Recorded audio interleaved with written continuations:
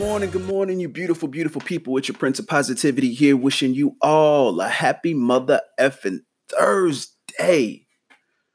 Man, it's been a busy week for me, and it's only getting busier throughout and throughout, but it's okay because I will not let you down. I will not leave you without a daily dose to get you started on your Monday through Friday mornings. But you already know what it is. If you didn't already know what, it's time for that beautiful, wonderful, oh so beneficial daily dose. Now, I want to talk to you about the importance of loving yourself. Now, I know that I get on here and I talk about everybody putting yourselves as number one and making sure that you're a priority, but you have to understand the importance of loving yourself because it is the core. It is the singular thing within you that allows you to be able to do everything else that you need to do. It's the singular thing that allows you to be at your best. It allows you to do the things that you need to do in the most efficient way possible. And on top of that, it's just good. It's just good to feel good and to feel that love. And I know, yeah, you can get love from everywhere else, but thing is, it's not as important as it is from getting the same love from you. So the thing is that you can't give love if you don't love yourself. It's hard for you to give that. It's like, how can you give something that you don't have yourself? And it's also hard for you to accept it as well. Because and I know it sounds funny in that way. It's like, wait, I can't, if I don't love myself, I can't accept love. Yeah, that's it's the truth. And that's mainly because if you don't love yourself, you don't value yourself. So it's like then you don't value what you're receiving. So it makes it hard for you to accept any kind of love because you don't view it the same.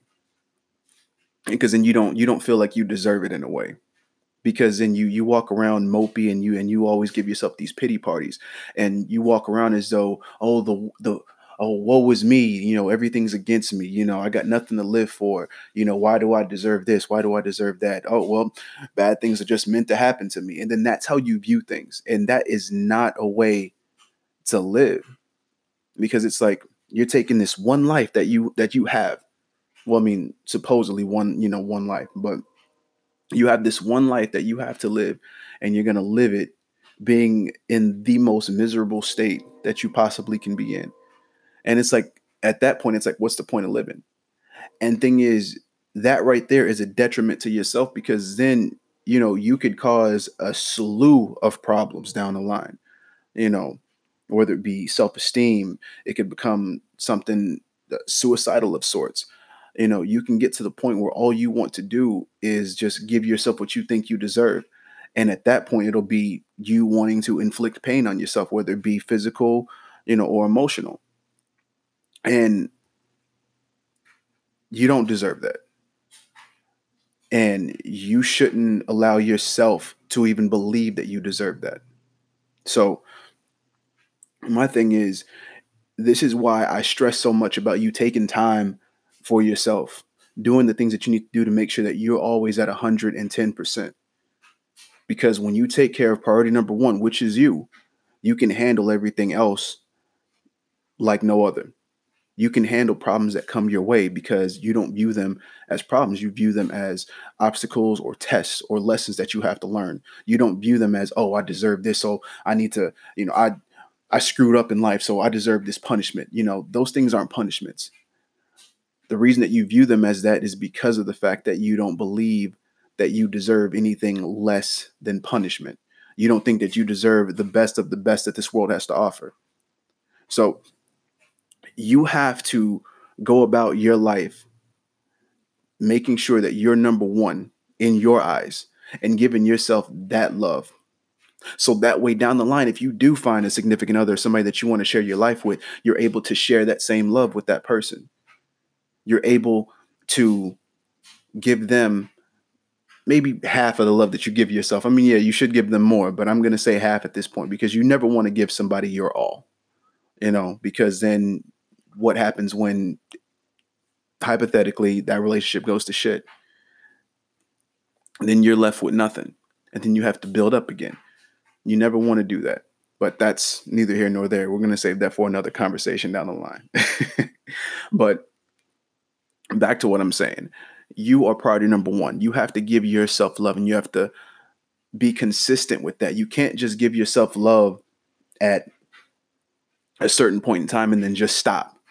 It never stops. You always have to be able to continuously appreciate yourself because you deserve it. And especially with you being on your path to achieving greatness and your goals and your dreams, you have to reward yourself with that same love. So that way you can feel that drive, and you can be that motivated and that inspired to do more, because you love the feeling that you get when you love yourself. And just to preface this for some of you smartasses out there, when I say love yourself, no, I'm not talking about masturbation or pleasuring yourself sexually. You save that for stuff behind closed doors. I'm talking about loving yourself mentally, physically, the right way, emotionally and spiritually. So just this is why I always continuously say that, about you loving yourself and making yourself priority number one, is for that fact alone, because it's hard for you to operate at 100% when you're only at 5%. So with that said, you're beautiful. I love you. You're all very fucking amazing. Continue to love yourself.